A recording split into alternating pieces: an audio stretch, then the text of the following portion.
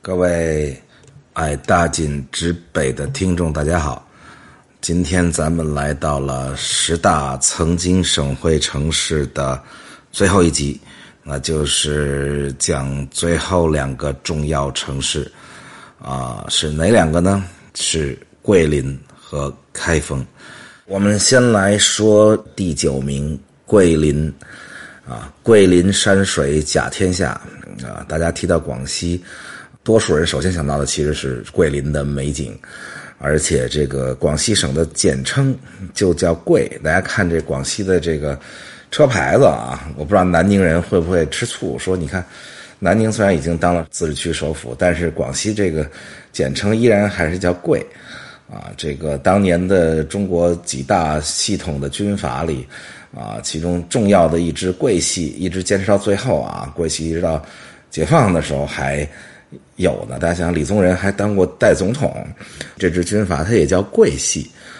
所以这个桂林是当了540年的省会仅次于这开封当了666年依然是元朝的时候设的省元朝之前没有省所以元朝设省设了广西行省，那个时候桂林就是相当于省会这样的一个地方。但是最早可以一直上溯到秦朝，那秦朝最开始统一了全中国，然后这个设郡县制其中南边就有一个郡叫桂林郡所以桂林郡你想从秦朝那时候就开始了长时间的一直代表了广西这块地方应该这么说中国这个对边远的少数民族的统治长时间使用这种羁縻统治，就是半管不管大部分由你们那儿的人自己管，在西南地区就叫土司吧，就你们土司什么这些人自己去管汉人能管到的大概就到桂林了，再往南就是羁縻状态的管理。后来从羁縻变成改土归流，就是正式成为我们直接能够统治的地方那当然这个行政中心就要改变了，那所以南宁因为改土归流等等这些东西也就顺理成章的成为了省会，当然后来成为了自治区就是首府所以桂林跟南宁我们应该这么说，就像咱们讲这个俄国的时候讲到说俄国这2个首都这个莫斯科跟圣彼得堡就清楚地反映了俄国的这个不同的态度。每当俄国想融入欧洲的时候，那圣彼得堡就是首都因为它离欧洲近完全就是一个欧洲式的城市每当俄国想跟欧洲来劲的时候，或者跟全世界来劲的时候，莫斯科就是首都因为它比较安全，在那个中间的地方。莫斯科跟欧洲的城市可有很大的差别最开始还有很多蒙古风格的东西在里面这个广西也是凡是这个非常的外向型的时候那南宁就来了，因为南宁在广西中间，那说明要统治广西，然后要有外向型，然后比较收缩的时候，那就桂林市，因为桂林就在广西的离汉人的这个中央政权最近的地方嘛，在东北边的角上当然长时间也是最发达的地区桂柳地区到现在工业都还比较发达更不要说在长时间的过去古代这个科举时代当时桂林府的科举的名额是其他府的数十倍之多就当然有点不公平当然那里汉人多嘛一直到民国的时候那大家就乱了嘛，军阀就起来了嘛。最开始叫老桂系老桂系的头是陆荣廷，陆荣廷这哥们是个南宁人以及他身边的子弟兵也都是南宁人，所以陆荣廷最开始就把省会迁到了南宁。那后来老桂系被打败了，新桂系上台了，新桂系就是李白黄这是这个李宗仁、白崇禧、黄绍竑这个李白这不是那诗人李白这桂系的李白，李宗仁跟白崇禧2位都是桂林人，那当然就又迁回到桂林咯。那所以广西中间有一段在南宁跟桂林之间来回来去的拉锯当然最后这个新中国建立以后，雄心勃勃的新中国当然是要不像过去那种羁縻状态的统治当然是要迁到广西的中心去了。那南宁是广西的正中间，那辐射四面八方，尤其是在今天的强大的中国外向型的情况下，那南宁整个辐射东南亚、东盟所以大家看到这个东盟峰会就在南宁举行。南宁跟桂林我都去过很多次，这两个城市我都特别喜欢都有美妙的大江大河流过。当然桂林的风景更好但是南宁呢有一种自己独特的味道，那个江两岸是今天尤其建设的好。我的好哥们儿这个张发财在南宁隐居着，每次到南宁就找发财兄喝杯酒，然后在这个河边上坐一坐。张发财那儿还有一个小图书馆，搞得也非常好。我还记得我第一次去桂林的很多年前了我特别吓一跳，说哎呦，这桂林当然山水什么就不用说了大家桂林阳朔什么的耳熟能详这个但是不知道的就是原来他们吃马肉，还有马肉火锅。然后我到桂林说这地方像我这么爱吃的人什么都要尝一尝，所以赶快去吃了马肉火锅、米线等等。到今天为止，这个在广西的境内，好像桂林人和南宁人还是有一点心结的这个在很多省都有。这个河南省的开封跟郑州河北省的保定跟石家庄大家还是都有这种心结，这个很正常但是这两个城市都发展得非常好我都很喜欢。桂林是非常值得去的一个全世界少见的一个山清水秀的美丽的地方更不要说还有那么多美丽的歌曲有刘三姐传下来的那些美妙的歌曲所以广西是一个美好的地方。阐述世上哪有树缠藤，青藤若是不缠树枉过一春泪又一春。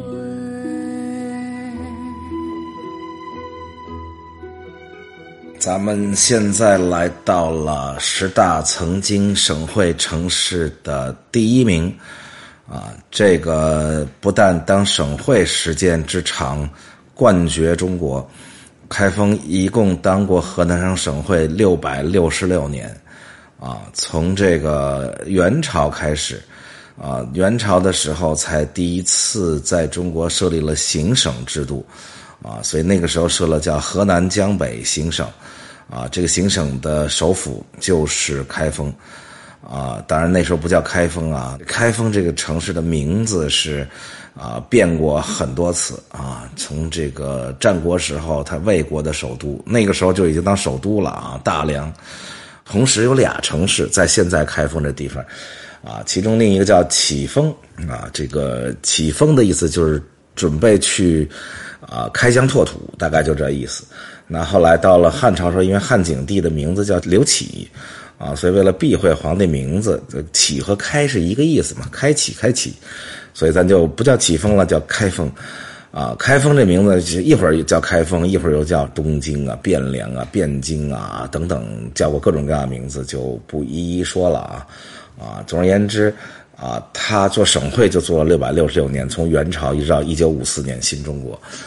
做首都那就更多了，光宋朝就做过160多年北宋的首都。之前从战国时候就是魏国的首都大梁，然后之后又做过五代时期，那北宋其实继承的五代嘛，这个五代时期的梁唐晋汉纣，除了唐后唐吧，咱们就叫它是在洛阳，其他的4个都在开封。当然那时候是大发展的时期因为在铁路出现之前，最重要的交通是水嘛所以那个时候咱们说这些省会大量都是因为水。那当时大运河中间一段就是汴河那汴河就经过开封，所以开封是好几条河的交界，所以当时是最重要的交通枢纽大家看过这个我们的视频节目里曾经用过很长时间讲了清明上河图。其实讲艺术只讲了几句话，因为它是用尺子画的画叫界画，所以在艺术上并不是什么这个像千里江山图或者像那些伟大流传下来的艺术品那样的艺术高度，因为它是界画嘛。但是在文本角度、历史角度，它是一幅难以替代的伟大的画作，因为它实际上是把当时全世界第一大城市，也是最繁华的城市、最强大的城市、最富有的城市东京汴梁给画出来了当时全世界其他的这个地方能过10万人的城市就极少极少。当然了，罗马帝国时期有过罗马，但是后来衰落了，罗马衰落以后就剩几万人了在同时期世界其他城市，当然过去很古典以前也有过什么巴比伦这就另说了。但是在那个时代宋朝那个时代欧洲简直就是还处在很荒蛮的时代，这个几乎没有10万人以上的大城市，而当时东京汴梁有100多万人，有说150万人而且是全世界规格最齐全。大家看《清明上河图》里头，那士农工商包括外国人，那里边还有胡商队背着囊然后牵着骆驼的商队胡人，然后有巡警、有城管、有消防队，那里还出现了有快递员，就是上门送炊饼，而且完全打破了过去中国宋以前的城市都是那种有坊有市，然后中间有墙隔开，夜里还要锁门的那种这个原始的城市。那东京汴梁那时候是最开放的大城市，大家看《清明上河图》里边也没有坊墙，夜里也不锁门，不但不锁门那里头青楼，我天哪，盛大，大家看到那里最大的最繁华的建筑恨不得就是青楼，然后女子们如何这是鼎盛时期的开封吧，回想起来那简直繁华极了。可惜这个历史就是这样的，曾经繁华的大都会，今天大家再看巴比伦，再看过去古代那些伟大的城市，一个个都衰落了开封呢基本上也是，那北宋被灭亡靖康之耻之后就开始慢慢的走向一些下坡路，但是它还是省会还是河南省省会实际上一直到了清末的时候，到了第一次鸦片战争都结束，大概1850几年的时候，开封还有30几万人口。那同时代的当时洛阳可能只有几万人，郑州就更别提了，还是一个很小很小的小地方，郑州可能当时也3万人口，但是开封也已经比较衰落了，不再是那个100万人城市的，不再是《清明上河图》《东京梦华录》里记载的东京汴梁，那简直是今天看依然是令人羡慕流口水的繁华大都会。到了新中国建立解放以后，咱们之前讲这10大曾经的省会城市，好多都是52年，要不撤了省，像这个西康、察哈尔、热河，要不就改了省会都是那个时候刚建国嘛，然后百废待兴，其中重要的就是重新梳理这个到底什么是政治经济中心到52年的时候，这边河南省呢自己提出来说，我们是不是把这个省会迁到郑州去呢？因为铁路来了以后，郑州当然就是中心了，郑州是陇海线跟这个平汉线2条大动脉的交叉地。平汉线就北平到武汉因为平汉线跟粤汉线连起来，这个汉就是武汉，那就是后来的京广线那当然就像石家庄什么很多这个新兴的省会都是因为这个铁路的问题那开封只是陇海线沿线的一站嘛，它并不是交叉口当然还有一个原因就是开封那上面悬河，就是咱们学地理的时候中学都学过，开封那一段黄河很高很高，河床已经很高，本来在战争年代就出现过决了河水然后倒灌开封城的这个事情，其中最著名的就是李自成围攻开封的时候，官军曾经决开过黄河大堤淹没开封城，所以开封不但是交通上落后于郑州，而且因为黄河的问题还比较危险，那所以大家就说我们搬家吧，我们向中央申请搬到这个郑州去然后立即就获得批准，然后中央政府当然也是希望能到那种经济中心，尤其郑州在河南中间开封在东边，也是一个理由吧所以中央政府1个月就批了，说这个同意搬到郑州去于是省政府各种大家非常的兴奋因为郑州那个时候是开始繁华大都市了，开封已经比较沦落了吧所以在动员大会上，当时有7万人啊，跟着省政府从开封迁到郑州去。大家想想，这些人都是精英啊，所以大家喊着口号叫开不走去郑州就去郑州了所以开封这一旦不是省会了，就更难弄了当然了，我去过几次开封我还是很喜欢的。开封现在虽然是经济上不要说在全国，在河南都已经属于有点拖后腿的那种城市了，但是依然是一个文化旅游的特别好的地方大家到开封能感受到那种浓厚的那种中国文化的传下来的各种东西，当然主要是北宋的那后来各朝也有，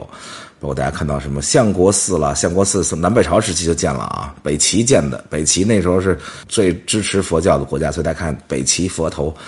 现在是世界级的文物。当然大家看水浒了看各种小说了，大相国寺里边鲁智深也去过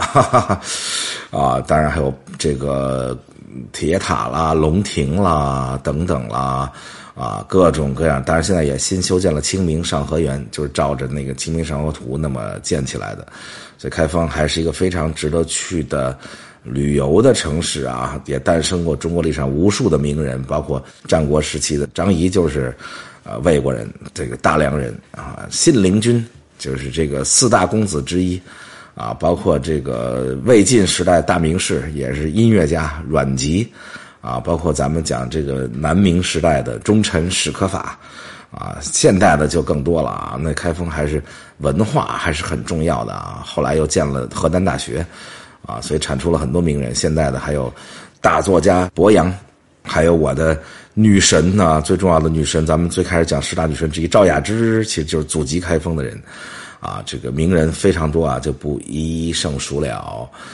总而言之，开封曾经作为世界第1大城市，曾经作为7、8个朝代的首都，曾经做了666年省会今天这个成为一个没有那么发达的城市吧，挺让人唏嘘的。但是这就是人类历史的浩浩荡荡向前走当然希望开封继续保持它的美丽、它的历史、它的文化，成为一个重要的旅游城市。用一杯酒喝下长安的落霞，用一杯茶洗去临安的繁华，用一把伞遮住洞庭的风雨用一把剑挡住塞外的豪侠，用一本书翻开情怀的面纱，用一支笔画下变亮的人家，用一阙歌唱进江水的记忆用一朵花献给衰老的天涯。追风吹云淡了，音乐是谁在笑？发黄的心寄给谁不知道？